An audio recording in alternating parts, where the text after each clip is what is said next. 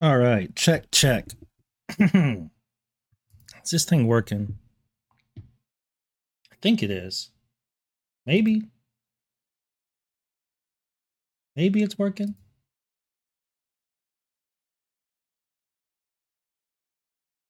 Let me see.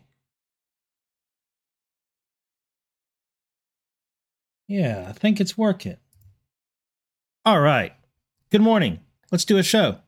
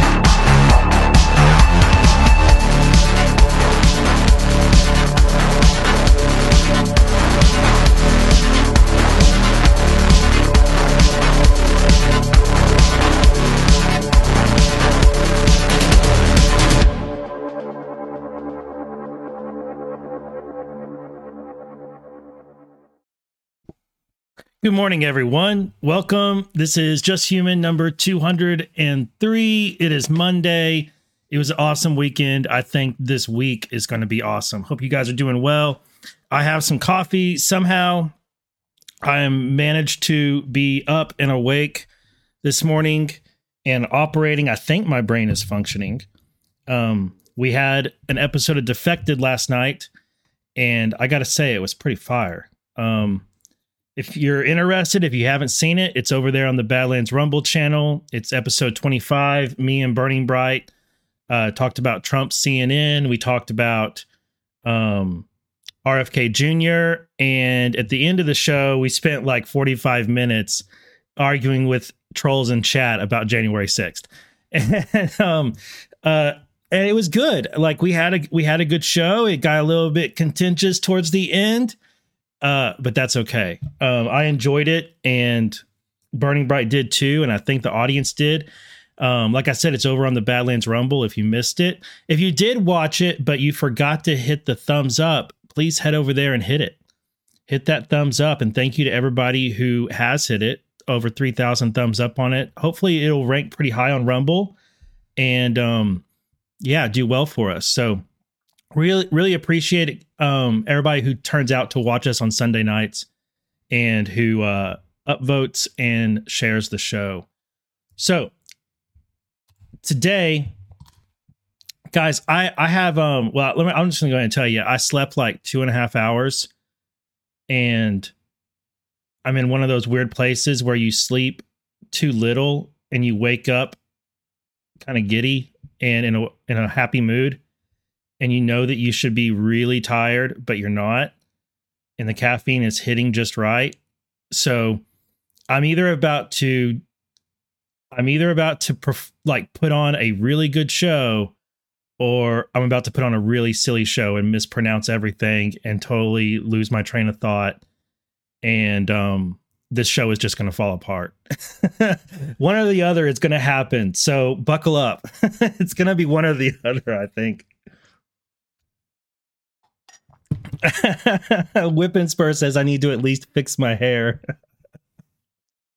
True story. I said screw combing my beard and mustache today. I just brushed it like this, scratched it a little bit, and then just went with it. I'm not going to I didn't want to spend time trying to beautify it.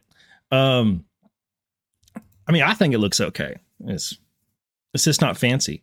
But I'm not feeling fancy today. All right, so first thing we're going to talk about, let's go. By the way, it's race week. I'm really excited. F1 is going to Imola this week, and that racetrack is awesome. The racing history there is awesome. Oh, I'm so excited for racing this weekend. Okay, back on topic. I think I want to go. Let's go here first. No. Let's not go there first. Let's go here first. So that 65-page report that the House came out with, I want to sort through this, but I'm not going to do it today on the show. I thought about reading this entire thing with you today on the show, but I know there won't be enough time. I know I won't get through all of it, and then I'll feel obligated that I need to spend the next show on the last half of it. And then while I'm reading it, I'm going to want to search things out and connect things, and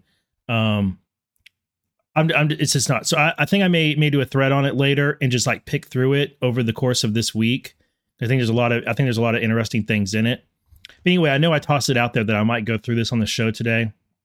I don't think that's not what we're going to do. I got a smattering of other things I want to get to, but I do want to point out that in the CBS News article that is about this report.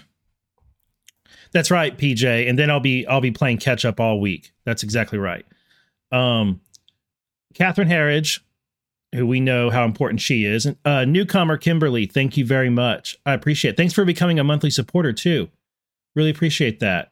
I especially appreciate that today, and I'll tell you about why later. All right, so the CBS News article, Republicans say Biden campaign exploited former Intel officials to discredit Hunter Biden laptop. This is about that 64-page report. What is really interesting to me in this is that the report maintains that emails at the time from former intelligence officials, including former director of the CIA, Morell, a former CBS contributor, showed the statement was meant to help candidate Biden in the final weeks after the Post reported on the laptop. You guys know this. According to the GOP report, let me kill that screen. According to the GOP report, quote, contemporaneous emails show the organizers' intent in drafting and releasing the statement. Quote, we think Trump will attack Biden on the issue at this week's debate, and we want to offer perspectives on this from Russia watchers and other seasoned experts, and we want to give the vice president a talking point to use in response. This is treason. This is intel people, current and former, who are conspiring together to help a specific candidate win against another candidate in a presidential election, and they are lying to accomplish it. And they are parading their expertise and their clearances and their experience in government and in intelligence, offering that as a reason to find them credible and to believe them when they talk about this matter, which its purpose is to interfere in the election and throw it one way or the other. So totally treason, horrible crimes that these people committed, and they're going to be held to account. And this sentence right here is damning. This sentence is damning because it spells out exactly what they want to do. It spells out exactly why they are drafting this letter, why they want to do it, when they want to have it by. They want it done before the debate because they want to give it to Biden to use as a talking point in response to Trump. It's absolutely interference. It's absolutely illegal. And it's totally unethical. It's absolutely wrong. All right. Now, during a debate on October 22nd, in response to Trump's taunts of, quote, it's the laptop from hell, Mr. Biden pushed back and said, quote, there are 50 former national intelligence folks who said that what What he's accusing me of is a Russian plan. They have said that this has all the characteristics. 4, 5 former heads of the CIA, both parties. They say what he's been saying is a bunch of garbage. Nobody believes it except him and his good friend, Rudy Giuliani. So Biden used it. The interim report accuses the Biden campaign of taking, quote, active measures to discredit the allegations about Hunter Biden by exploiting the national security credentials of former intelligence officials, and also said, quote, the Biden campaign coordinated dissemination of the statement to members of the media. So the media joined in on this. They are complicit. Now here is the real nugget in this article, I think. The committee investigators also claimed to have evidence that a current CIA employee may have assisted in obtaining signatories for the statement. They said that a former CIA analyst who had signed the letter told the committee that a CIA employee affiliated with the agency's pre-publication classification review board had told him over the phone about the statement and asked if he would sign it.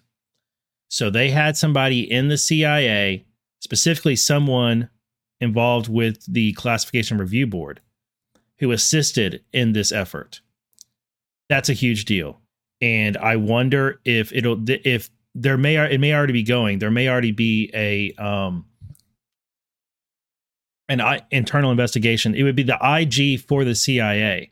Who is the CIA's IG? I need to look that up. I don't know his name, and I should know his name. Who is in the Office of Inspector General for CIA? Agency executive is Robin C. Ashton. She is the Inspector General of the CIA. When was she appointed? Biden. Oh, she served over all of them. January 2011 through 2018 as Office of Professional Responsibility. Okay, wait. She served in the OPR and DOJ from January 2011 to 2018. She also worked as Principal Deputy Director of the Executive Office of United States Attorneys.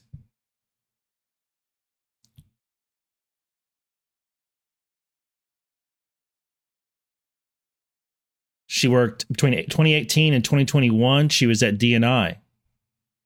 She served as Principal Deputy Inspector General for the intelligence community based in the Office of the Director of National Intelligence. And then she was nominated to serve as Inspector General of the CIA by Biden. So she went from, this one gives me a red flag a bit, the Office of Professional Responsibility, because that's like internal affairs of DOJ. And they tend to cover up a lot of crimes and impropriety and whatnot. And they kind of, there's powers that the OPR has that IG Horowitz wants because he could do a better job than the OPR. I'll put it that way. So that concerns me that she was there for 7 years. But the fact that she was moved from there to President Trump's DNI office is a very good sign. So from September 2018, which is an important month in the Trump admin, through June 2021, she served in the Office of the Director of National Intelligence. So she got moved there and worked under Grinnell and Ratcliffe. That's a really good sign. And then Biden nominated her to the CIA. Anyway, that's interesting. I wonder if this current employee has a file that is currently on her desk.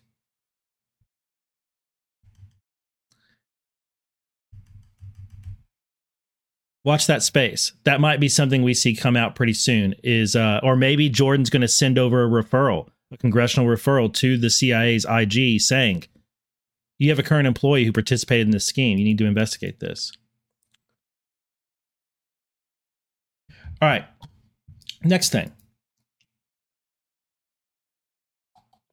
Hope you guys are ready for a court document because I have one. This is from Alvin Bragg's case. And this filing is a bit old. This is from the 14th of May, but there's the reason I want to read this to you. It's not very long. It's only 9 pages. The reason I want to read this to you is this is Trump's filing to remove the Bragg case against him from the Supreme Court of the state of New York to the federal court of the SDNY. And I think Trump is going to succeed. I think that this filing makes a heck of a lot of sense. In fact, I don't know how it gets denied, but hey, I'm not a lawyer. There's probably something I'm not thinking of, and some lawyer out there can figure it out. But I think this is a great filing, and it makes the case for why it needs to be moved for the federal court. And I think it's worth reading it because it's just a good filing and it's interesting in that respect. So, E3 Cents, thank you for the Rumble rant and for being a supporter. They ask, did you catch Woke Society's sauce dig on some of the white supremacy groups? Leads back to Azov and Ukraine. Yes. I did. Woke Societies has a thread about Patriot Front, that group. And he wrote a really good thread on it that I read late last night. I agree with him and his take up until the very last part of it. I think some of his conclusions at the very end I have some disagreements with, but I think he's right. Patriot Front is not a Fed group, and I think he's absolutely right that people keep throwing it around Fed as a pejorative and using it on groups like this, or anytime we see some group doing something that we find odd or whatever, curious, suspicious, they say, oh, it must be Feds. And Patriot Front is getting called a group of Feds when there's literally no evidence whatsoever that they're Feds. There's none. There's nothing out there. And there's plenty of evidence that they aren't. I talked to Scott. It was several months ago.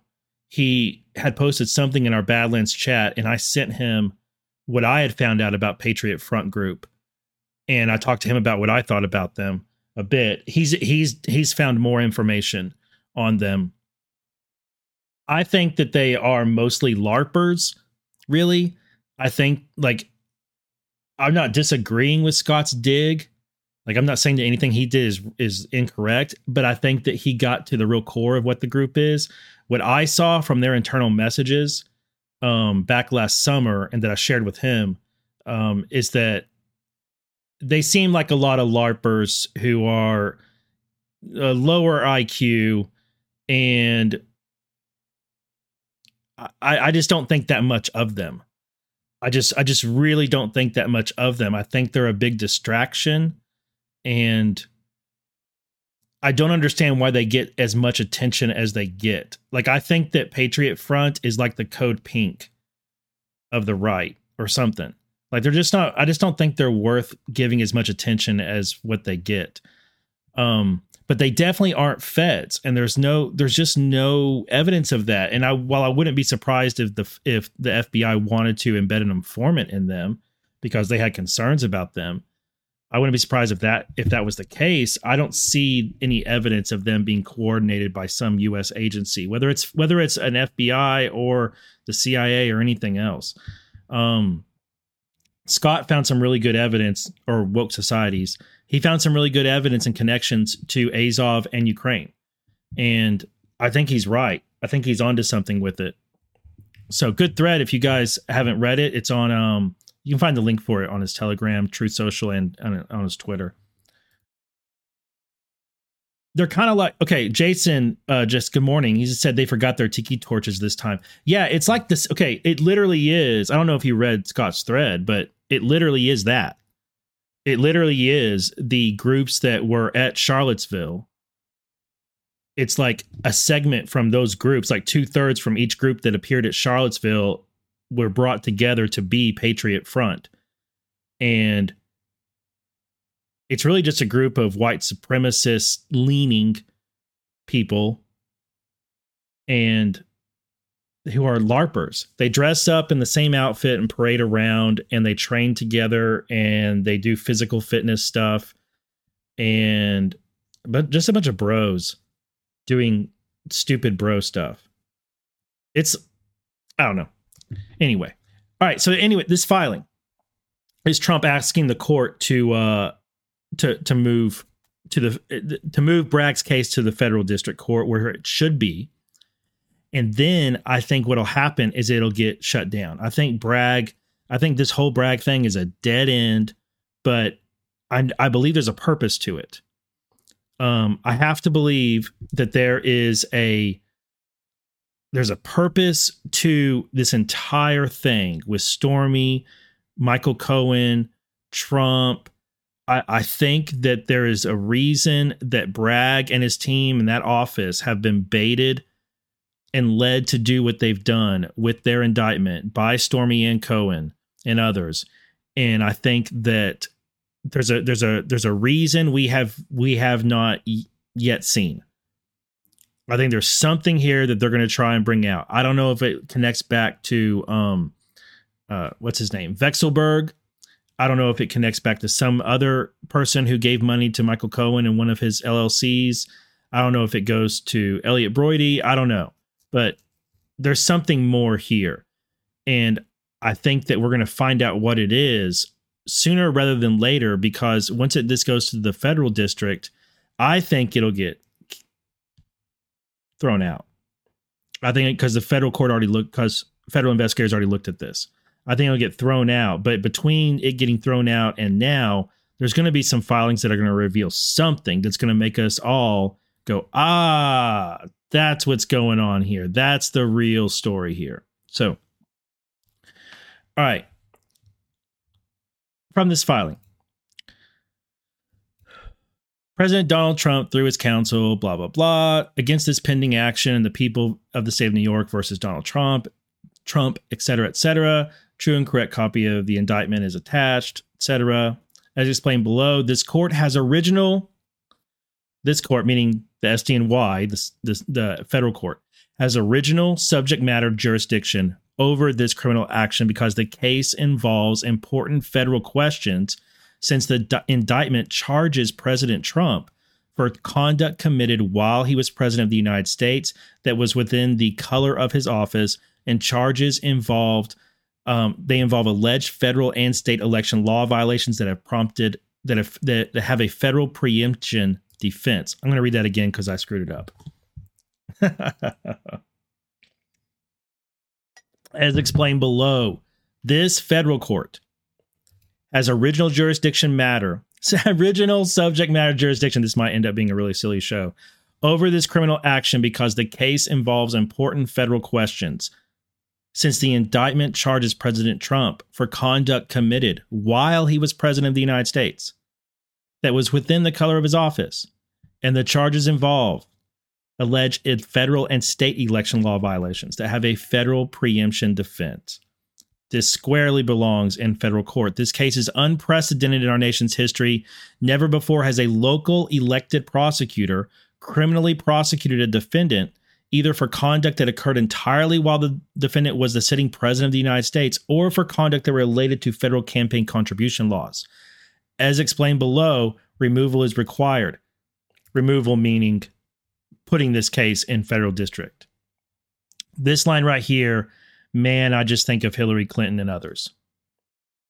Never before has a local elected prosecutor criminally prosecuted a defendant either for conduct that occurred entirely while defendant was sitting in a high office, or for conduct that related to federal campaign law violations. All right, so the removal is timely. We filed for this in time. That's what this section is. This thing is on time. It's perfectly fine for us to file for this now. The venue is appropriate. Got that checked off. The allegations against President Trump in this case are based on checks allegedly written to Michael Cohen by President Trump in 2017 while he was president of the United States.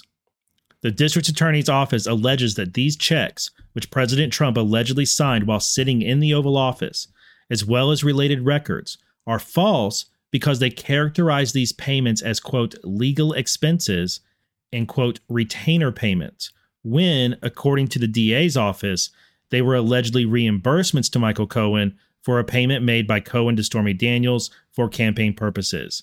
The defense denies that these were false records. So I remember early on with this, one of the things I thought was, hey, Michael Cohen is saying that these documents indicate he was paid for this and it was reimbursement. The documents are titled, the invoices were titled, that were described it as legal expenses and retainer. And I speculated that Michael Cohen is known for forging things. I wonder if these documents were forged. And Trump's team says, no, they're not. These records are real. The defense denies that these records are real, and they say it's accurate. They're saying that these records are real, and this was for legal expenses and as a retainer. After investigating this case for 5 years, on March 30th, 2023, a grand jury returned a 34-count indictment against Trump. All 34 counts charged the same offense. The misdemeanor of falsifying business records offenses contained in New York. As relevant to this matter, it punishes as a misdemeanor one who, with intent to defraud, quote, makes or causes a false entry. Well, Trump's team is saying these records aren't false.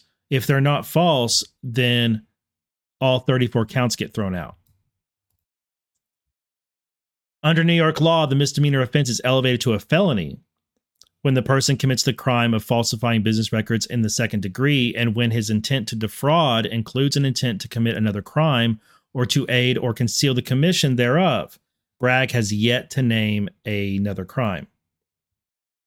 The district attorney's office alleges that the other crime that President Trump intended to commit or conceal was election law violations in connection with 2016 election for President of the United States, but there is no crime charged.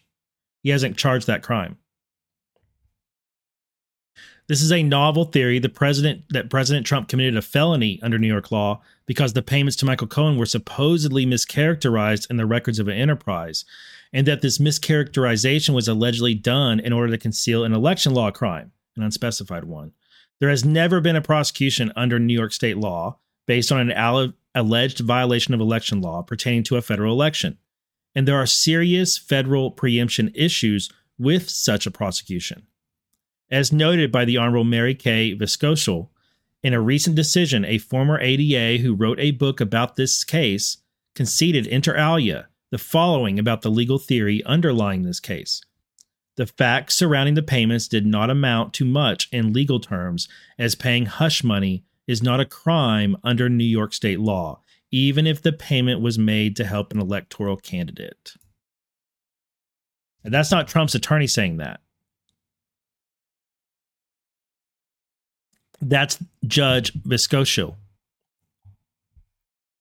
The facts surrounding these payments in this case do not amount to much in legal terms, as paying hush money is not a crime under New York state law, even when done to help a political candidate. There appeared to be no felony state crime in play. The Trump investigation should have been handled by the U.S. DOJ rather than Manhattan DA's office. And federal prosecutors previously looked into the Clifford, meaning Stormy Daniels, hush money payment scheme and did not move forward with the prosecution. Judge Viscoschel also recognized that DA Bragg faced political pressure to bring this case, writing that Bragg is an elected prosecutor in New York County with constituents, some of whom wish to see Bragg wield the force of law against the former president and a current candidate for the Republican presidential nomination. Now, this is probably the most important section. Removal is required. Pursuant to 28 U.S.C. 1442A1, upon the application of the federal officer, quote, criminal prosecution that is commenced in a state court and that is against or directed to any officer of the United States in an official or individual capacity for or relating to any act under color of such office, must be removed by them to the District Court of the United States for the district and division embracing the place wherein it's pending. This says, 28 U.S.C. 1442A1 says that when an officer of the United States is charged in state court for acts committed or related to something they did while in office, then the case must be moved to a district court. There's no ifs, ands, or buts about it. There's no exception. It just straight up, that's what it says. And I think that makes it a slam dunk. I'm no lawyer, but I think that might make it a slam dunk, that this case must be moved to the SDNY. The removal statute applies to former officers of the United States if the charged conduct relates to conduct of their performance while in office, and most of this occurred while Trump was in office. In officer removal cases, a district court applies a two-step process. First, the officer must raise a colorable federal defense. The federal defense need only be colorable, not clearly sustainable. Second, the officer must show that the suit is one for or relating to any act under the color of his office. It is sufficient for there to be a connection or association between the act in question and the federal office. So it doesn't have to be even firm. It's sufficient for there to be a connection, quote unquote, or association, quote unquote. We definitely got that here. President Trump satisfies both of these elements. President Trump will name a number of colorable federal defenses. President Trump will assert that the statements in the purported business records are truthful because the money paid to Cohen was in part a retainer or legal payments to Michael Cohen to act as President Trump's personal attorney. At the time of his election, there was some public expression of concern about potential conflicts of interest, corruption, possible constitutional violations due to President Trump's extensive business interest and wealth. Thus, shortly before assuming the office of presidency, and in order to assure the American public that he had separated his personal business from his public duties, as well as to fulfill various constitutional obligations, and the Foreign Emoluments Clause and the Take Care Clause, President Trump, in an abundance of caution, placed his businesses in a trust. Additionally, President Trump hired a personal lawyer, Michael Cohen, to handle his personal affairs. These steps were taken solely because he was president of the United States.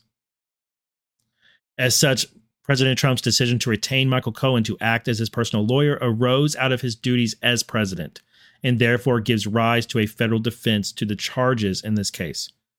Moreover, the DEA has made clear in court filings that the felony charges in this case are predicated on an alleged intent to violate New York election law.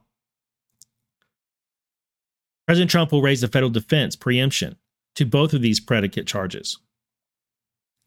New York election law makes it a misdemeanor offense for any two or more persons to conspire to promote or prevent the election of any person to a public office by unlawful means, in which conspiracy is acted upon by one or more of the parties hereto. Applying this to President Trump, who has only been a candidate for federal office, would violate the preemption provision of 52 U.S.C. 30143, which provides that, quote, the provisions of the Federal Election Campaign Act and the rules prescribed under this act supersede and preempt any provision of state law with respect to election to federal office.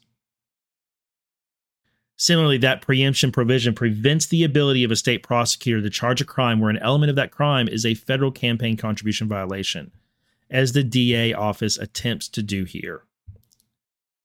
In determining whether the underlying conduct relates to acts performed under the color of office with the meaning of the federal removal statute, the officer must show a nexus, a causal connection, between the charged conduct and asserted official authority. President Trump more than adequately satisfies the standard. All of the indictment's charges relate to a claim that President Trump falsified business records maintained by the Trump Organization by allegedly falsely indicating that the payments to Michael Cohen were legal expenses or retainer. But the money was in fact legal expenses or retainer. As discussed, as part of his defense in the case, President Trump will demonstrate that Mr. Cohen was in fact his personal lawyer who was only hired as a direct result of President Trump's role as President of the United States and his obligations under the Constitution, and in order to separate his business affairs from his public duties. Additionally, his acts taken as part of the election to the office of President of the United States relate to President Trump's position as president, and therefore conduct underlying the charges relates to acts performed under the color of his office.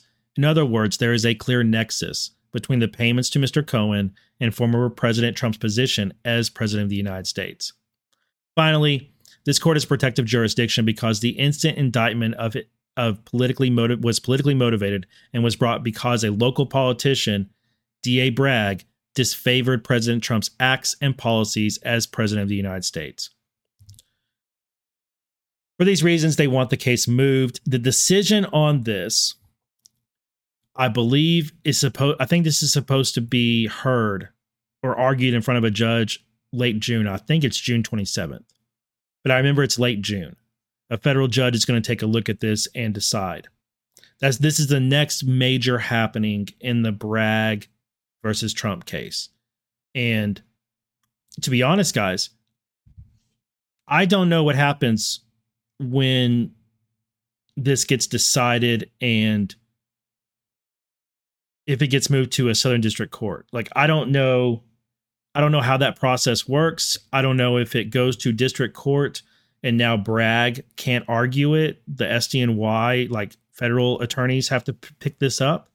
Like, I don't know how this works. I wish I did. I'm not exactly sure how to look it up either, but I guess I have to find some case where it's happened before and examine what that process was. But this is unique because it involves a former president. So I don't know how this plays out. If the judge decides it gets moved to federal court, I don't know if Bragg and his office go with it and argue it in federal court. I'm guessing that's the case. I don't know if a U.S. attorney is supposed to look at the case and decide whether or not they want to pick it up and prosecute it. I don't know. When I find out, I'll tell you. But right now, I don't know. Oh, yeah, I already got that piece. All right. Let's do this next.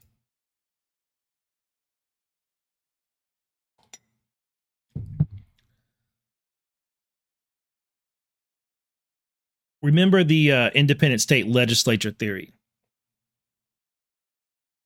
The North Carolina case. What is it? Moore v. North Carolina, I think. Supreme Court has it.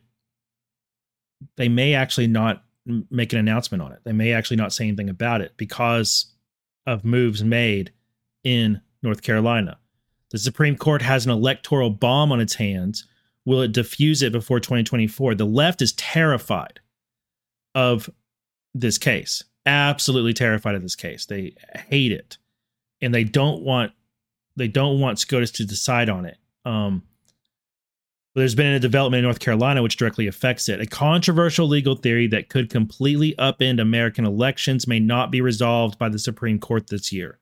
Some legal experts warn there will be chaos ahead of 2024 if the High Court doesn't act.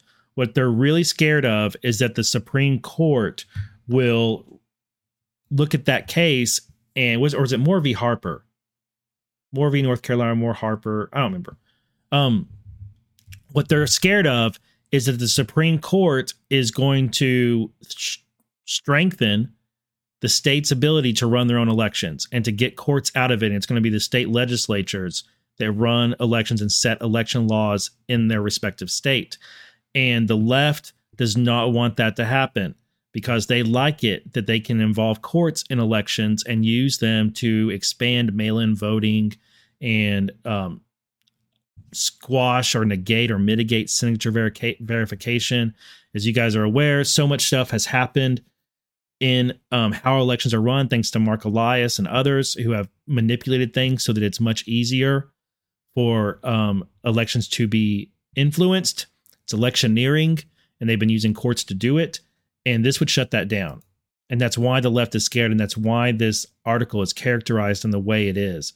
Some conservative legal scholars and attorneys have been advancing a once fringe idea known as the independent state legislature theory, which gives state courts little to no role in interpreting election laws set by state legislatures. But now the future of the Supreme Court case addressing this theory, Moore v. Harper, is in question because a state-level ruling could make it moot. The nation's highest court has also signaled that it may skip out on issuing a decision. That concerns even some strident critics of ISL, who worry that the lack of a clear decision risk in injecting disarray into the 2024 election and the litigation that is guaranteed to accompany it. What they really mean is that it risks them losing. This case is a threat to how the left and the Uniparty have been electioneering for several decades. Quote, I at least want them to deal with the bomb before the 24 elections, said Justin Levitt, a former senior policy advisor and democracy and voting rights advocate at the Biden White House.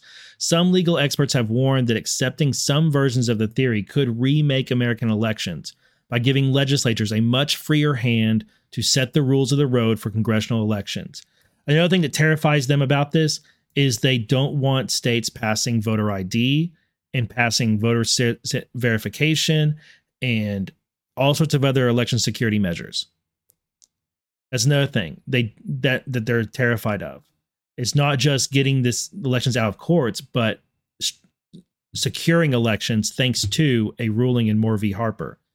For instance, states could have potentially unchecked partisan gerrymandering or unfairly altered the rules governing how people can register to vote and cast ballots. That right there. That's what they're scared of. Most urgently, some warned that the theory could also grant legislatures similar unbound authority for presidential elections because of similar language and clauses in the U.S. Constitution. Quote, it would mean instant chaos for conducting congressional elections and presidential elections. Chaos for them. Quote, it means that you're no longer sure whether the same rules apply to federal elections that apply to state elections. Well, they shouldn't. There's state elections and then there's federal elections. So it's going to be different. The U.S. Supreme Court took up Moore v. Harper, a case last year out of North Carolina that many proponents of the independent state legislature theory viewed as a vehicle to address the theory. That case was Republican legislators in North Carolina challenging a state Supreme Court decision. They ruled that the maps lawmakers drew were unconstitutional partisan gerrymanders, with court-drawn congressional maps eventually being used for the 2022 elections.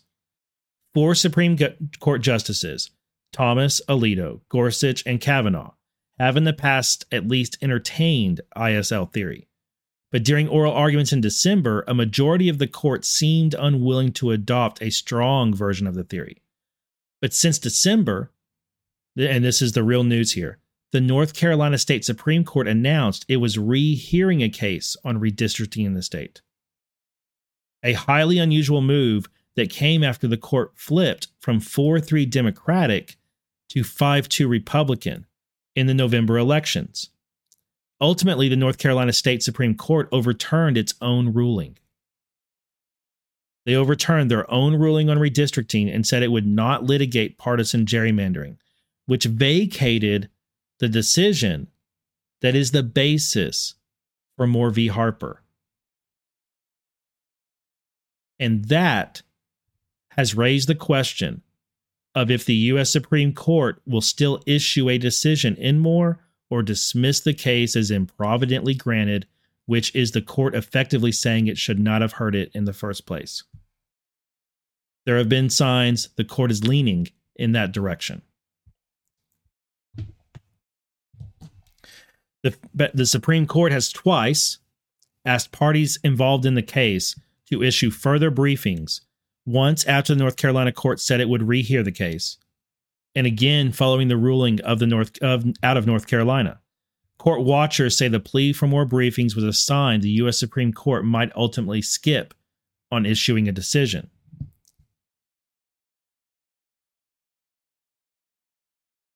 Now, evildoer Mark Elias is quoted in this article, and he says, quote, given the composition of the Supreme Court, no one who cares about free and fair elections should be rushing to get the Supreme Court to potentially create any doctrine where none exist. What he's saying is that he's glad that this has happened, and he doesn't want the Supreme Court to decide Moore v. Harper because the Supreme Court is so conservative right now. He knows that they would side with the Republicans and he would strengthen the state legislature's authority over their elections and kick courts out of it. And Mark Elias has made his name using state courts to gerrymander and electioneer. So part of me is wondering, guys, if the North Carolina Supreme Court messed up. I mean, they may not have, and it may not have been that they had a choice, but the court flipping to Republican and then them rehearing this case and then changing their ruling may have undermined Moore v. Harper's path at the Supreme Court. It may not, though. It may not. They may decide it, and we may turn out. We may be super happy once it comes out, and like, yeah, it could work out great. But I just see that I'm like, ooh, that kind of seems like we may have had two left feet there. And but who knows? We'll see. Filter Dog, thank you very much for the Rumble rant. They say, I thought Mark Elias stepped down from Perkins Coie. He did. He has his own. He stepped down from Perkins Coie, and then he has his own law firm, which, if I remember right, he recently stepped down from, didn't he? He left Perkins Coie, and then he had his own law group, Elias Law Group. And then I think recently, didn't we have a story that he stepped down from that because of something going on?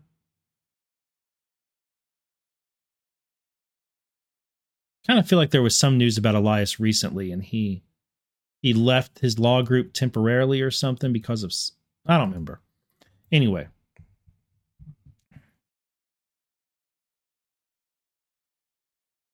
Screw that guy. I can't wait for him to get indicted. Maybe that's why he parted ways. That's it, Dina. Thank you, Dina. He's not going to be the DNC's lawyer. That's it. That's it. Thank you. Okay. We have Durham news.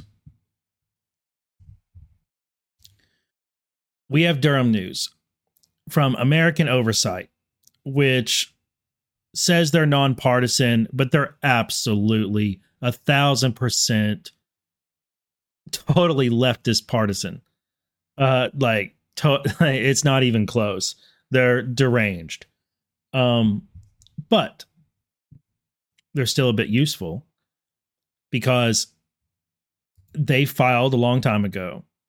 They filed FOIA request for a bunch of documents having to do with Barr's DOJ and John Durham. And there's been a development. On Friday, this past Friday, the Department of Justice dropped a key objection to the release of more than 4,500 pages of documents related to the Durham investigation. And then here's where their bias comes in. The Trump-era inquiry into the origins of the FBI's probe of the Trump campaign's ties to Russia. The DOJ had previously withheld the records, claiming that their disclosure would interfere with an ongoing law enforcement investigation. Instead of filing an anticipated brief that would have defended the withholdings, the department withdrew its assertion of the, quote, ongoing investigation exemption, strongly suggesting that the Durham investigation has been closed. The reversal was announced in a motion filed in the FOIA case brought by American Oversight in August of 2019 to compel the release of documents related to the Durham inquiry, including communications between Durham and senior justice officials and any communications Durham or DOJ officials may have had with Trump, the Trump White House, or Congress. So what they're saying here is that they filed this FOIA request for these documents, these 4,500 pages of documents. And DOJ had said, nah, you can't get a look at these things because they're part of an ongoing investigation. Now DOJ has withdrawn that. And so this group is interpreting that as, oh, well, DOJ no longer has an objection to those documents. That must mean that the law enforcement investigation has ended. That must mean that Durham has ended. That's their thought process here. And what I want to go to is the filing itself. So if you read the filing itself that they're talking about, which is right here, 7 pages. It's from, wait a minute, did I link the wrong one?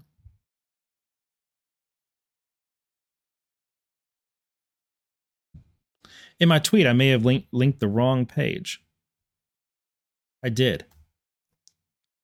It's too late for me to correct that tweet. Anyway, well, crap. Shows you how many people clicked my link. Nobody bothered to tell me how wrong I was, and I put the wrong link there. All right, hold just a moment. I'm going to get the link to what I actually wanted. That's the lawsuit. This is the motion. I linked the lawsuit and not the motion, is what I did. All right, so here's the motion. It's only 3 pages long. DOJ, by and through its counsel, moves the court to vacate the briefing schedule, meaning throw out the briefing schedule we'd previously agreed on from March 20th. And we direct the parties to file a joint status report within 30 days, updating the court on the parties' progress. Good cause exists for such an order because we're changing what we're withholding and the reasons why. The FOIA requests that form the basis of this complaint seek, broadly speaking, records reflecting communications between 1, the Office of the Attorney General or the Office of the Deputy Attorney General, and 2, U.S. Attorney John Durham, the main Justice Communications FOIA, and records reflecting communications between the U.S. Attorney Durham, the OAG, the Office of the AG, the Deputy Office of the AG, the White House, and Congress in regards to matters involving U.S. Attorney Durham. They were directed to the DOJ was directed to review or investigate these documents and then respond to this FOIA. The FOIA requests were sent to DOJ's Office of Information Policy and the Executive Office for United States Attorneys. The DOJ searched for these records responsive to these requests, reviewed them, and finished its initial production to plaintiffs in May of 2021. After further consultation with plaintiff, DOJ made a supplemental production in May 2022. To date, across all requests at issue in this case, DOJ has produced 344 pages with partial withholdings pursuant to 1 or more FOIA exemptions, including Exemption 7A. Exemption 7A is the one for ongoing investigations. DOJ has also withheld in full 4,567 pages and 1 voicemail audio file based on an assertion of Exemption 7A. Look at the footnote. The footnote says DOJ also asserted Exemptions 1, 3, 5, 6, 7C, 7D, and 7E. Additionally, DOJ informed plaintiff that other exemptions may apply to documents withheld pursuant to Exemption 7A. Keep that in mind. After meeting and conferring, the parties were unable to resolve their disputes regarding defendants' assertion of Exemption 7A to withhold these documents in whole or in part.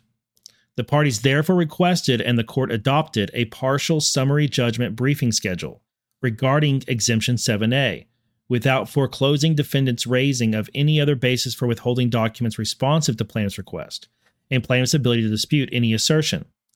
Under this briefing schedule, defendant's motion for partial summary judgment would be due today. Upon further consideration, defendant, meaning DOJ, has decided to withdraw its assertion of Exemption 7A as a basis for withholding records or portions of records identified to date as responsive to plaintiff's request. Defendant will therefore reprocess the identified records and make supplemental responses to plaintiff. Defendant will make the first such supplemental response to plaintiff on June 1st. Because defendant has retracted its assertion of Exemption 7A as a basis for withholding documents currently at issue, proceeding with the summary judgment briefings regarding that assertion would be unnecessary waste of the court's time and resources. Prior to the filing this motion, defendant conferred with plaintiff and plaintiff expressed that it does not oppose the motion. So they have agreed. They're fine with a new briefing schedule. What DOJ is saying, guys, if it's not clear, is that they did previously object to at least 4,500 pages under Exemption 7A, meaning there was an ongoing investigation. We're not going to give you these documents in full. Maybe not even in part. But now DOJ has changed their mind and they now say that they are no longer claiming Exemption 7A, but they do note they may claim other exemptions. And they're filing for the judge to order a new briefing schedule and to go forward with this. What this means is that, one, we're going to get some documents. One, American Oversight, in their lawsuit here, they're probably going to get some documents, full and partial documents from DOJ that are responsive to their request for this FOIA. But it also means that there's been some change. Something in regards to some investigation that was going on that connected to these documents and that DOJ felt was suitable to use Exemption 7A on, meaning there was an ongoing investigation, has ended. There's been a change. American Oversight thinks the change is that Durham's investigation has closed. I think the investigation has shifted into a new phase. And I think the 7A exemption no longer is applying to this chunk of 4,500 documents. But it doesn't mean Durham's counsel is closed. Remember, Durham was charged with investigating the origins. Let's look. Let's grab it. Let's grab Durham's document right here. This is what Durham was ordered to do. Ordered and authorized. To conduct a preliminary review into certain matters related to the 2016 presidential election campaigns and subsequently developed into criminal investigations which remain ongoing. That is really broad. He's supposed to do a preliminary review into certain matters. He doesn't say exactly what they are, but Durham knows, related to 2016 campaigns. And Mr. Durham subsequently developed into criminal investigation, which remains ongoing. Following consultation with Durham, I have determined that in light of those that's where Durham started, okay? That's his start. That's what he was doing. That would be under, see, this is from May 13th, 2019. Barr directed Durham to look at those things. That would fall under the time frame of what American Oversight was requesting documents for. So whatever was going on that Durham was still working on as regards the preliminary review, that's where the changes happened. Accordingly, Barr went and gave Durham the authority and appointed him special counsel and authorized him to investigate whether any federal official, employee, or any other person or entity violated the law in connection with the intelligence, counterintelligence, or law enforcement activities directed at the 2016 presidential campaigns. Individuals associated with those campaigns and individuals associated with the administration of Donald J. Trump, including but not limited to Crossfire Hurricane and the investigation run by Special Counsel Mueller. If the special counsel believes it's necessary and appropriate, the counsel is authorized to prosecute federal crimes arising out of these matters and any other crimes he finds along the way. So I think what's happened is that Durham has finished that preliminary first part. I think his investigation into the origins, into the very first part, is done. And that's why that Exemption 7A is no longer applicable. And I think Durham has now shifted into a new phase, which to me means we may get an interim report. We keep on getting these articles running that we've been getting them for months and months saying that any day now, Durham's going to publish his report. And the media talks about it as if it's his final report. When there's three types of reports that Durham can do: confidential, interim, and final.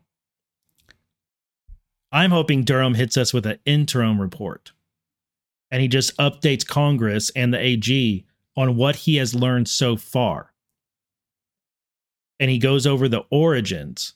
He goes over the beginning and then says, and now I'm going to continue to investigate the rest. That's what I'm hoping happens. And I think this is not too bad of a sign that might be it. He stopped the first part. It's going to issue an interim report, and then move on to the next targets. But we'll see. Man, chat is quiet today. There's a lot of people watching, but chat is quiet. Y'all maybe maybe we scared you on Defected last night.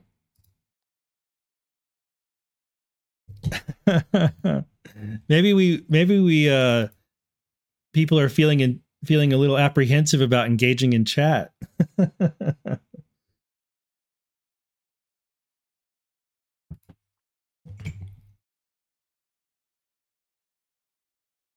Or good morning, music and fiction. Yeah, maybe we just kept y'all up too late. All right, so I want to show you. Y'all may have seen this. There was a ammo supply dump, or an ammo warehouse hit in Ukraine. Now y'all are waking up, letting me know y'all are there. Yeah, I know y'all are watching. Y'all just haven't been commenting much. I'm glad y'all find it interesting. So I wanted to show y'all a couple clips of this strike that happened in Ukraine.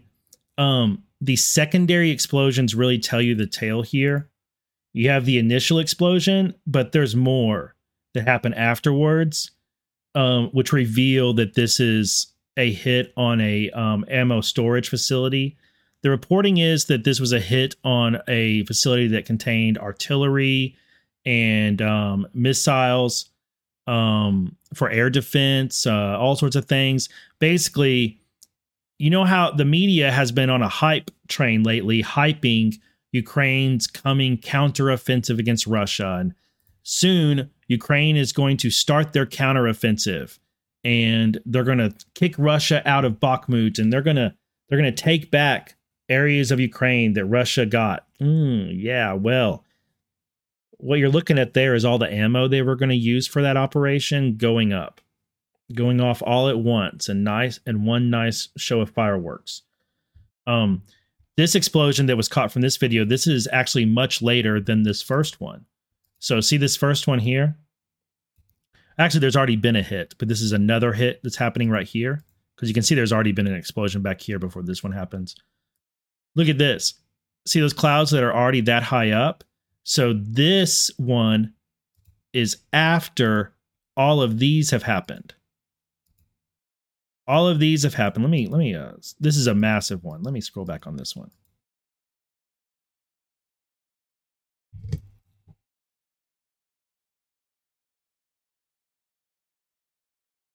Much, much later after this one, after that smoke cloud has had time to go high up in the sky and start drifting, and over here, see that? See the difference? More explosions happen.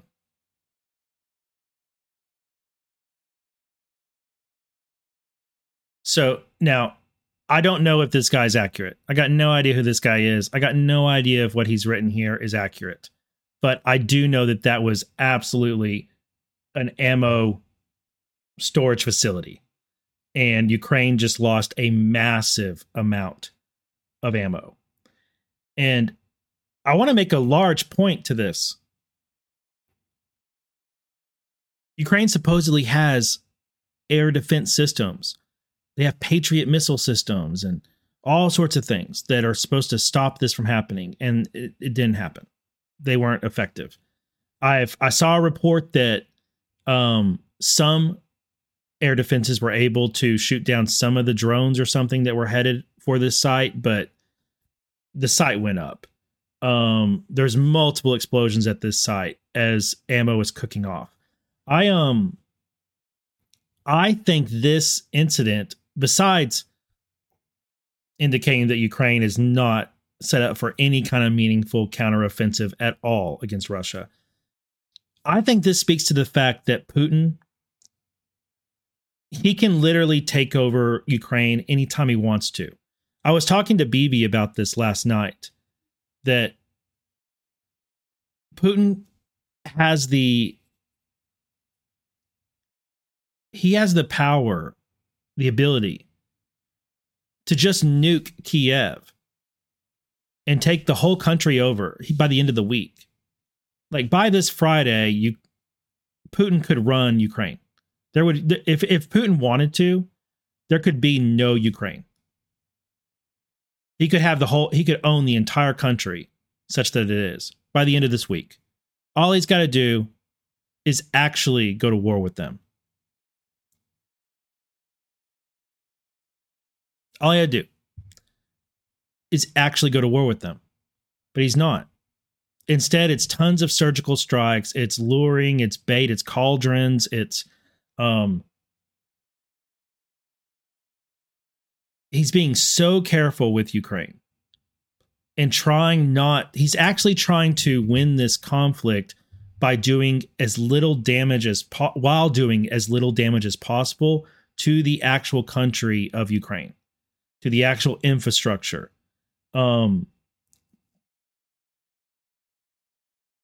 It's really remarkable. And he could do this anytime he wants. Whenever they think it's right, they can go and destroy stockpiles of equipment and ammo like he just did here.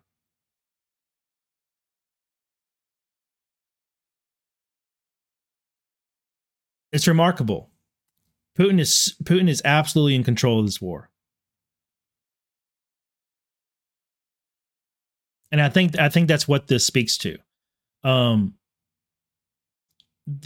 I think this also, I mean, I'm not a soldier, so I don't know, but I got to imagine a strike like this is massively demoralizing for Ukrainian armed forces. To see that much ammo get cooked off like that. I mean, that is so massive. That is so massive. Yeah, there goes their spring counteroffensive. It's gone. We have more Ukraine news. Liz Jen, thank you very much. They say they're running errands while listening. Caught up with Defected this morning. Great job. Thank you very much. Appreciate that. Be safe while running errands. This news just came out this morning. I grabbed it right before I went live. Ukrainian security agency says it suspects Tycoon Firtash of embezzlement. You guys may remember this dude's name. Ukraine State Security Agency has served businessman Dmytro Firtash and top managers of his company he controls with notices of suspicion of embezzlement. They were given to them by the Security Service of Ukraine, or the SBU. A representative for Firtash, who is currently in Vienna, did not immediately respond to a Reuters request for comment. The SBU said that, acting with the Economic Security Bureau, the BEB, it had uncovered the alleged theft of up to $485 million between 2016 and 2022 as part of a large-scale scheme involving Ukraine's gas transit system. Effectively, we are talking about the embezzlement of money from ordinary Ukrainians who paid their utility bills. While fighting Russia's invasion, Ukraine has also been seeking to reduce political influence enjoyed by some businessmen since the collapse of the Soviet Union. I think that's a big part of what's going on. Ukraine imposed sanctions on Firtash last June, I remember, accusing him of selling titanium products that Kiev said ended up being used by Russian military enterprises. Firtash denied the allegation. Firtash is one of the wealthiest people in Ukraine, and he has been indicted by the United States on bribery and racketeering charges. He denies wrongdoing and is fighting extradition from Vienna. He's been there for a long time fighting extradition. His name is one that you guys may be familiar with. The media loves to mention his name along with Giuliani and Trump and try and tie them all together as though there's some connection where Trump is funded by the Russian mafia. But what was really going on is that Trump and Rudy and Joe DiGenova and Victoria Tunsing were actually acting as assets to gather evidence on Firtash and his comrades, I believe. The United States Justice Department has characterized Firtash as, quote, an upper echelon associate of Russian organized crime. This dude's an international swamp monster. He was arrested by Austrian authorities in March of 2014 and has since then been in Vienna fighting extradition to the United States, where he is under federal indictment for alleged bribery scheme. American attorneys DeGenova, Tunsing, and associates of Trump, including Rudy Giuliani, were hired by Firtash in July 2019 to fight his extradition. Doesn't that sound similar to another case we just saw concluded? As Giuliani sought information in Ukraine to damage Joe Biden. Doesn't this sound exact or extremely similar to the case we just saw occur with Prost Michel, and Prost Michel trying to hire people within, or at least buy off people and bribe them, influence them within DOJ to stop the investigation into 1MDB. And here, Firtash hired Giuliani because he was trying to he wanted to influence the U.S. to the Trump admin to not go through with the extradition and to drop the indictment against him. Wouldn't it be fascinating if, because of the current climate of things, this guy's indicted in Ukraine, and then Austria extradites him to Ukraine, and then Ukraine extradites him to the U.S.? That'd be fun.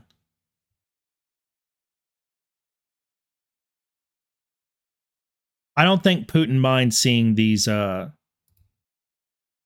oligarchs go down. I really don't.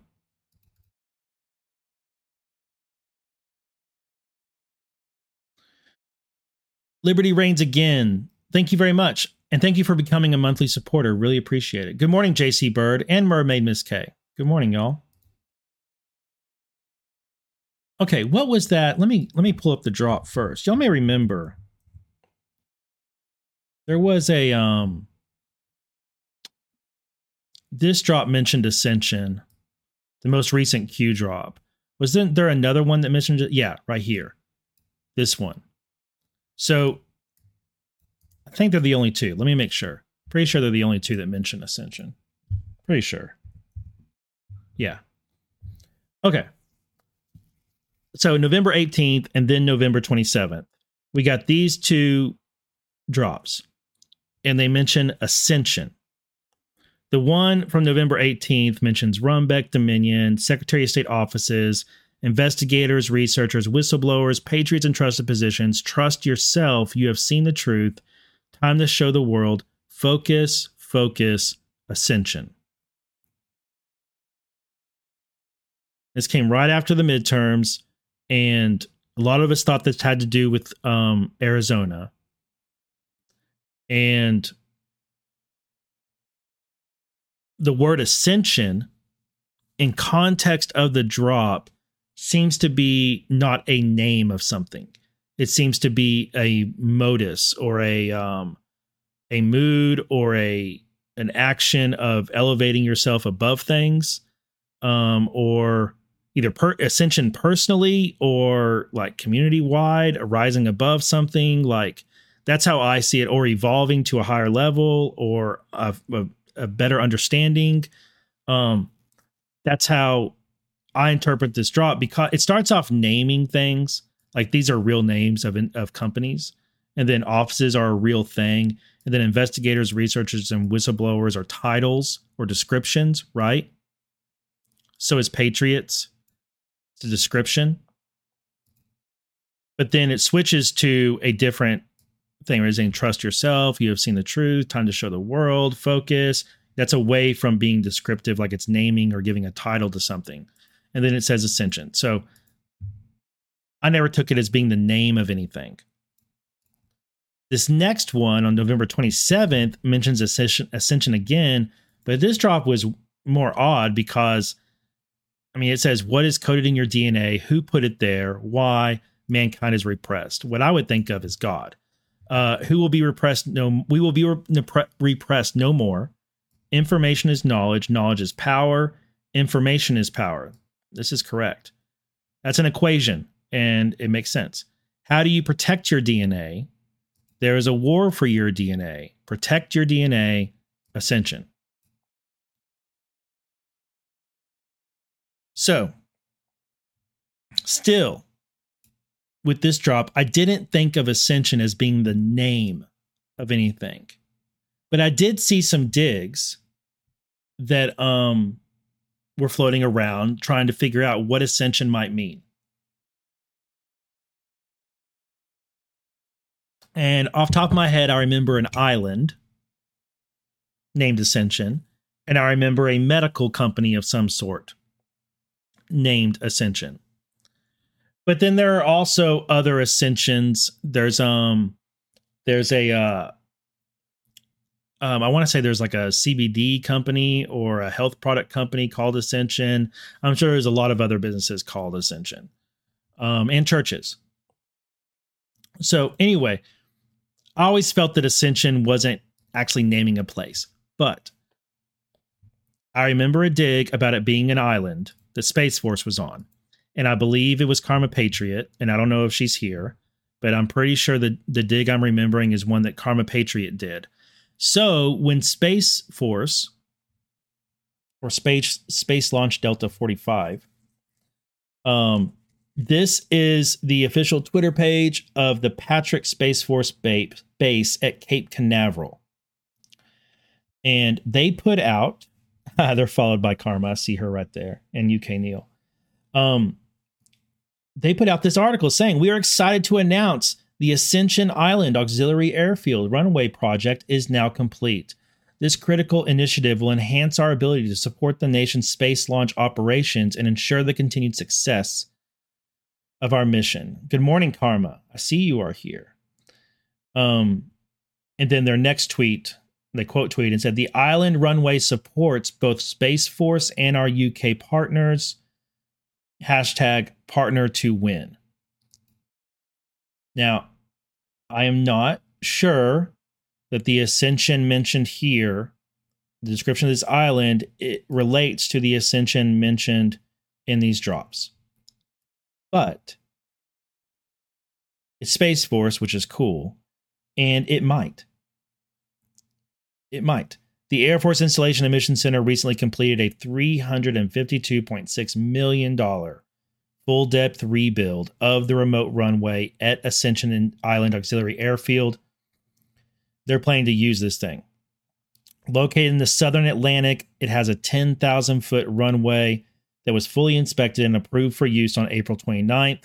The airfield at Ascension Island plays a significant role in supporting U.S. Space Force, aided by Space Launch Delta 45 at Patrick Space Force Base in Florida, United Kingdom's Royal Air Force, and several other military mission requirements, as well as governmental agencies located on the British-owned islands. It was a 3-year construction project that just got completed. It was a Herculean effort. I'm sure it was, to build a giant runway, a 10,000 foot runway in a on an island in the southern Atlantic, right? In the southern Atlantic. Wow. I'm sure it was. This Ascension Island runway construction is the most complex cradle to grave execution that has been seen in years, Nichols said, and provided invaluable experience and many lessons learned to engineers and community and industry partners. Ultimately, this unity effort of this group, reflecting experience in blah, blah, blah. It wasn't as blah, blah, blah. All right. I don't know if that's, like I said, I don't know if it does hit. I don't know if it connects. If I had to guess, I would say no, it doesn't. I would say that the Ascension referenced in these drops is not this Ascension Island, but I can't help but keep it in mind. And Karma, if you would like, go find this tweet and quote tweet your dig on top of it about those drops, if you want to.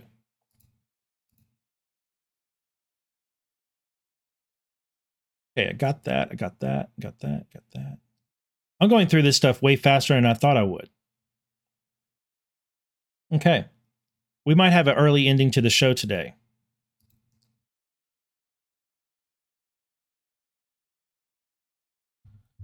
Which is fine, because I do have an errand I need to run. So I might do that. All right. So,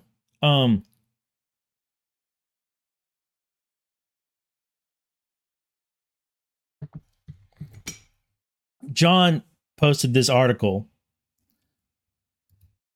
from Media Matters. And I don't know if you know who Media Matters is. I'm sure that you do. Most of you do. But what Media Matters are a group of leftist activists who make it their mission to find people on the right, to find conservatives and anons and others, especially people who are not corporate, who are independent, and try and get them canceled. That's the whole point. And Alex Kaplan is the main asshole over there. And so anyway, he came out with this article this weekend, and John truthed it out, and he said he's kind of disappointed he didn't get on the list for Buy Me a Coffee. And this article is about how Buy Me a Coffee, which I've used for a long time, it has been great. They want to, this whole article is about shaming Buy Me a Coffee to cancel QAnon figures that use that service. And the article says that what they did is Media Matters went to all of our Buy Me a Coffee pages and probably ran a script, but I like to imagine that some poor soul ended up sitting at a computer and scrolling every donation we ever got and adding it up. But they probably ran a script to add it up for them. And then they read all the comments, scanning them for anything QAnon related. Anytime somebody put where we go one, we go all, or something like that. They added all that up and they came up with that QAnon figures have raised nearly $200,000 combined off of buymeacoffee.com. The whole purpose of this article is to get buymeacoffee.com to cancel us. So in this article, they included Charlie Freak, iDrop Media.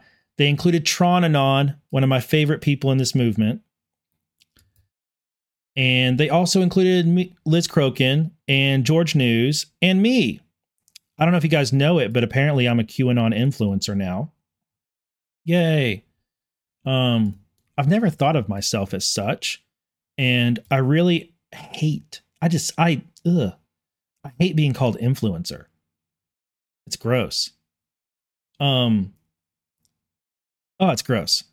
But I mean, I do talk about Q sometimes. I don't consider myself QAnon. But anyway, I made a Media Matters article. Great. That's great. And they say I made at least $16,000 from Buy Me a Coffee. And that's true. That's pretty accurate. Buymeacoffee.com has been a really great way for me to make some income while doing this. I don't have another job besides this.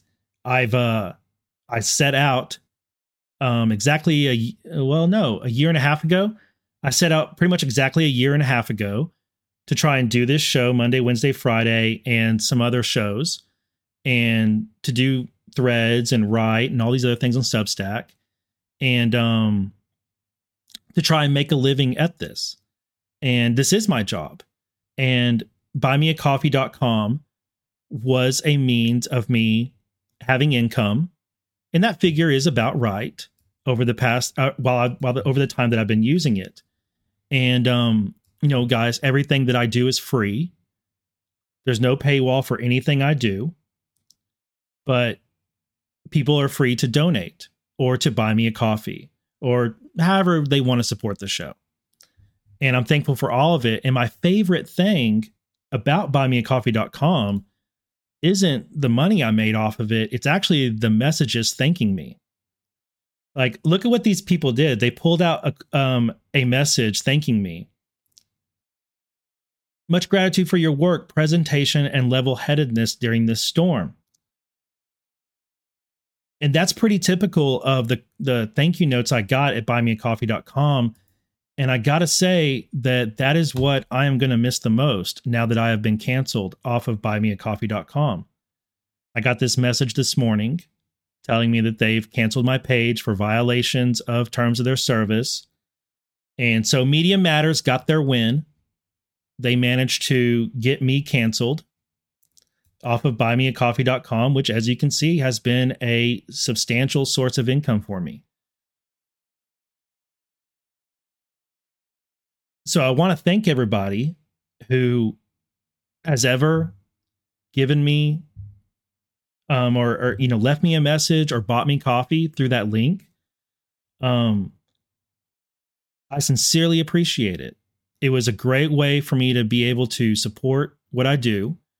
And you guys left me so many amazing messages. And a lot of them I screenshot and saved into a folder because the messages you wrote me meant so much to me. And now I'm sad because I hadn't screenshot all of them. And I really wish I had saved more of them. And I'm hoping that in the email notifications I got for some of them, that maybe they included part of the message. Sometimes that happens. But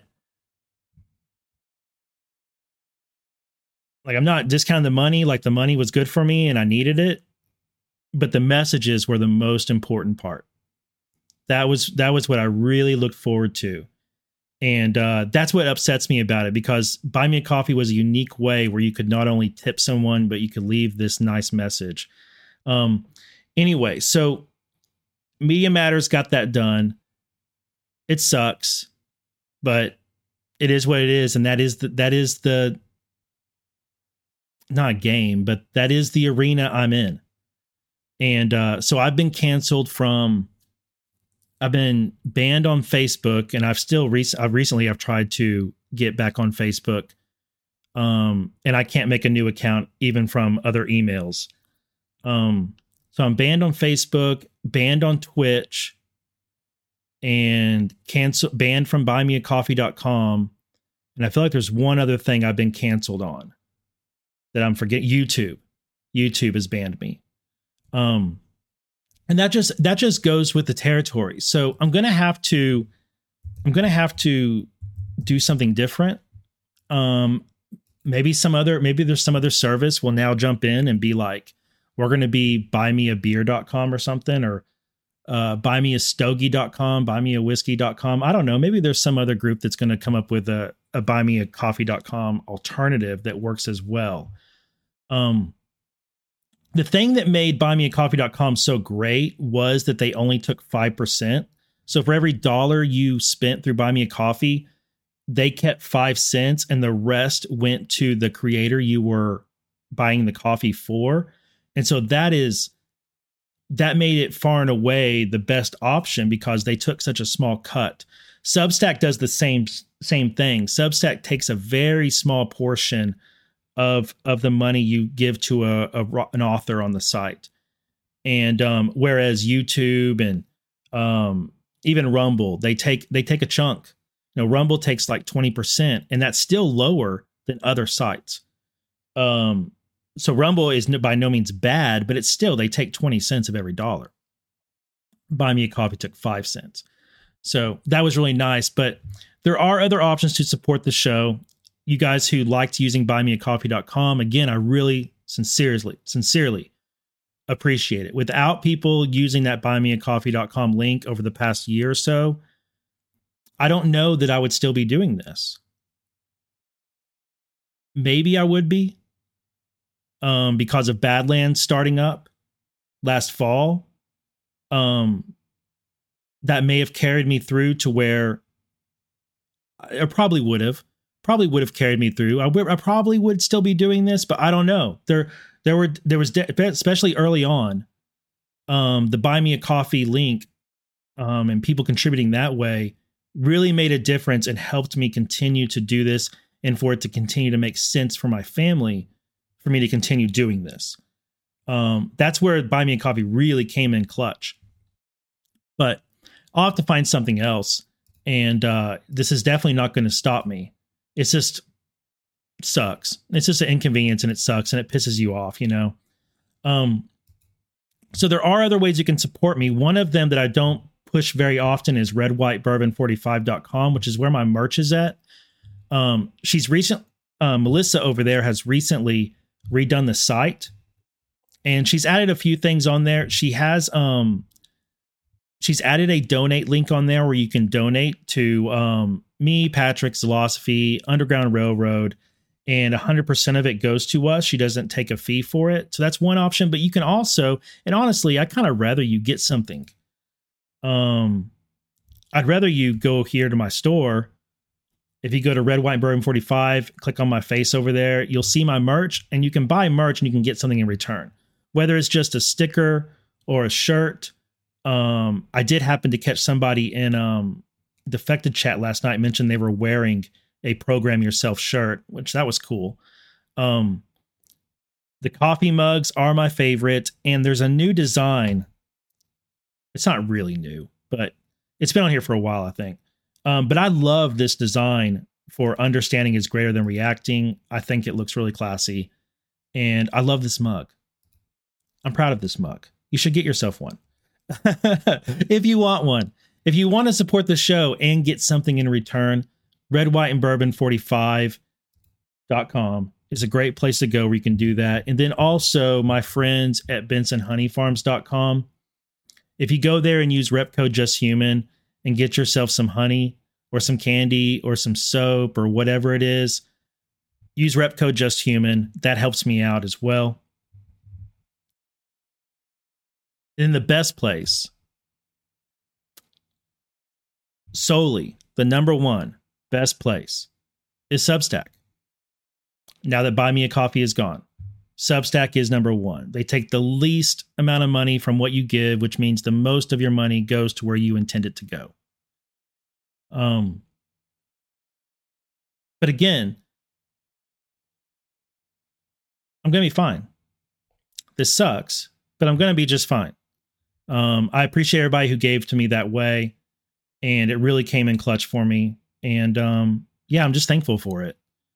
And this is just part of how things go, and something new will come along, and we'll just keep on going. If you're not subscribed to my Substack, you should be. It's free. You can choose a paid subscription if you want, but you can just do it for free, and you still get everything on there, which is occasional articles and then my podcast, the podcast version of this show.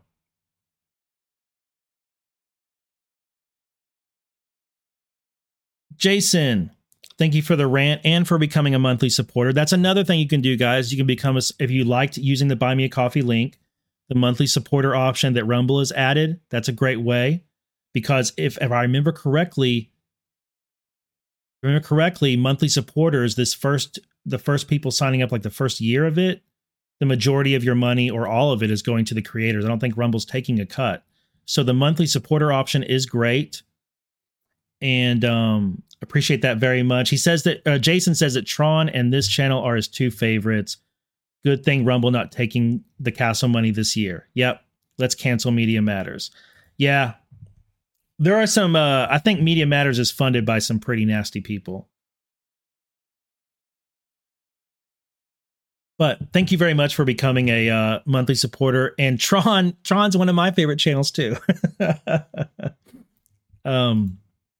It is. So, all right. Last thing.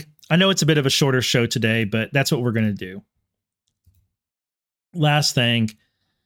This tweet from Burning Bright, who we have been trying to get him to be more active on Twitter.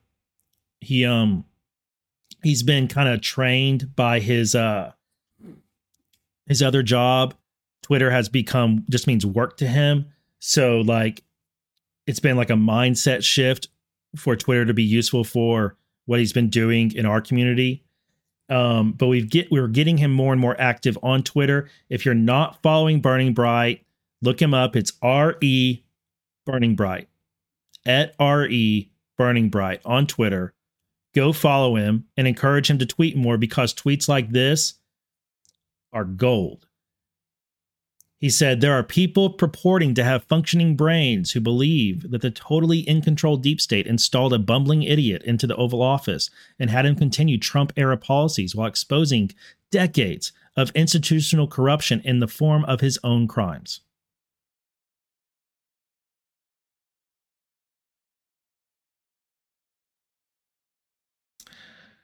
I don't think those people's brains are functioning all that well, if that's what they're thinking. Great tweet.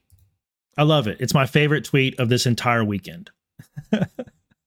I've been chuckling about it all weekend since I saw it. So make sure you give Burning Bright a follow. And if you're not following me, then give me a follow. I'm at Real Just Human, and I stream this show on Twitter.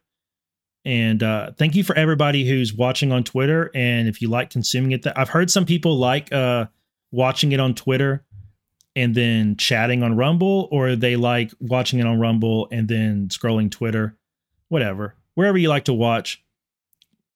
But I appreciate people watching over on Twitter. I'm going to continue to stream over there. So, all right.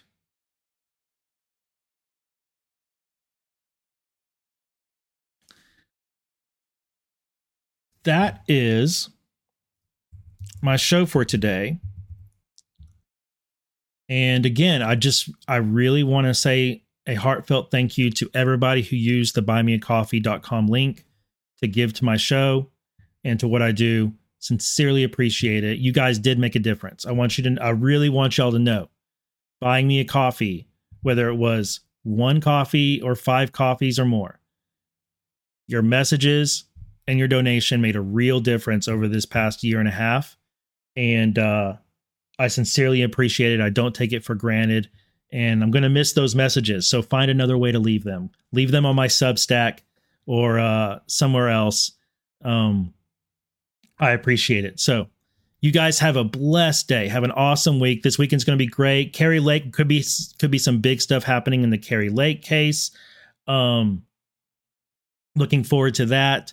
And who knows what else will happen this week. Yeah, it's going to be a good one. Y'all stay positive. Remember, we're not going to win every battle. Even battles with Media Matters. We're not going to win every battle. But we are going to win this war. I'll see you on Wednesday.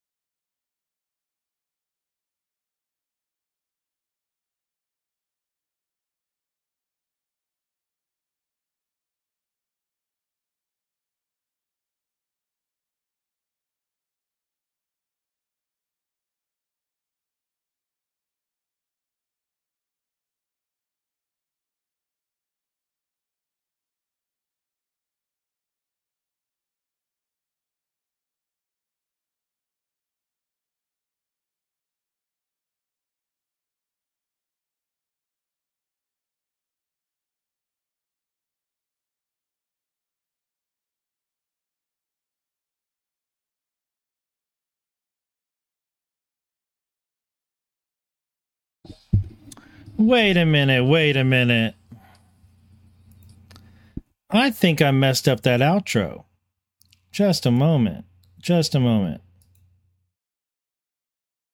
Okay. Let's try that again. It was such a pro exit. I had to, super pro it and mess something up. All right, here we go. I think either I've gotten taller or my camera has fallen down some because my top of my head's getting cut off. I noticed how defected last night. I think my camera has gotten lower or my chair is higher. That might be it. My chair might be higher up. Anyway, I'm rambling here. All right, let's try this exit again. 3, 2, 1. Okay, I think I got it. All right, see y'all.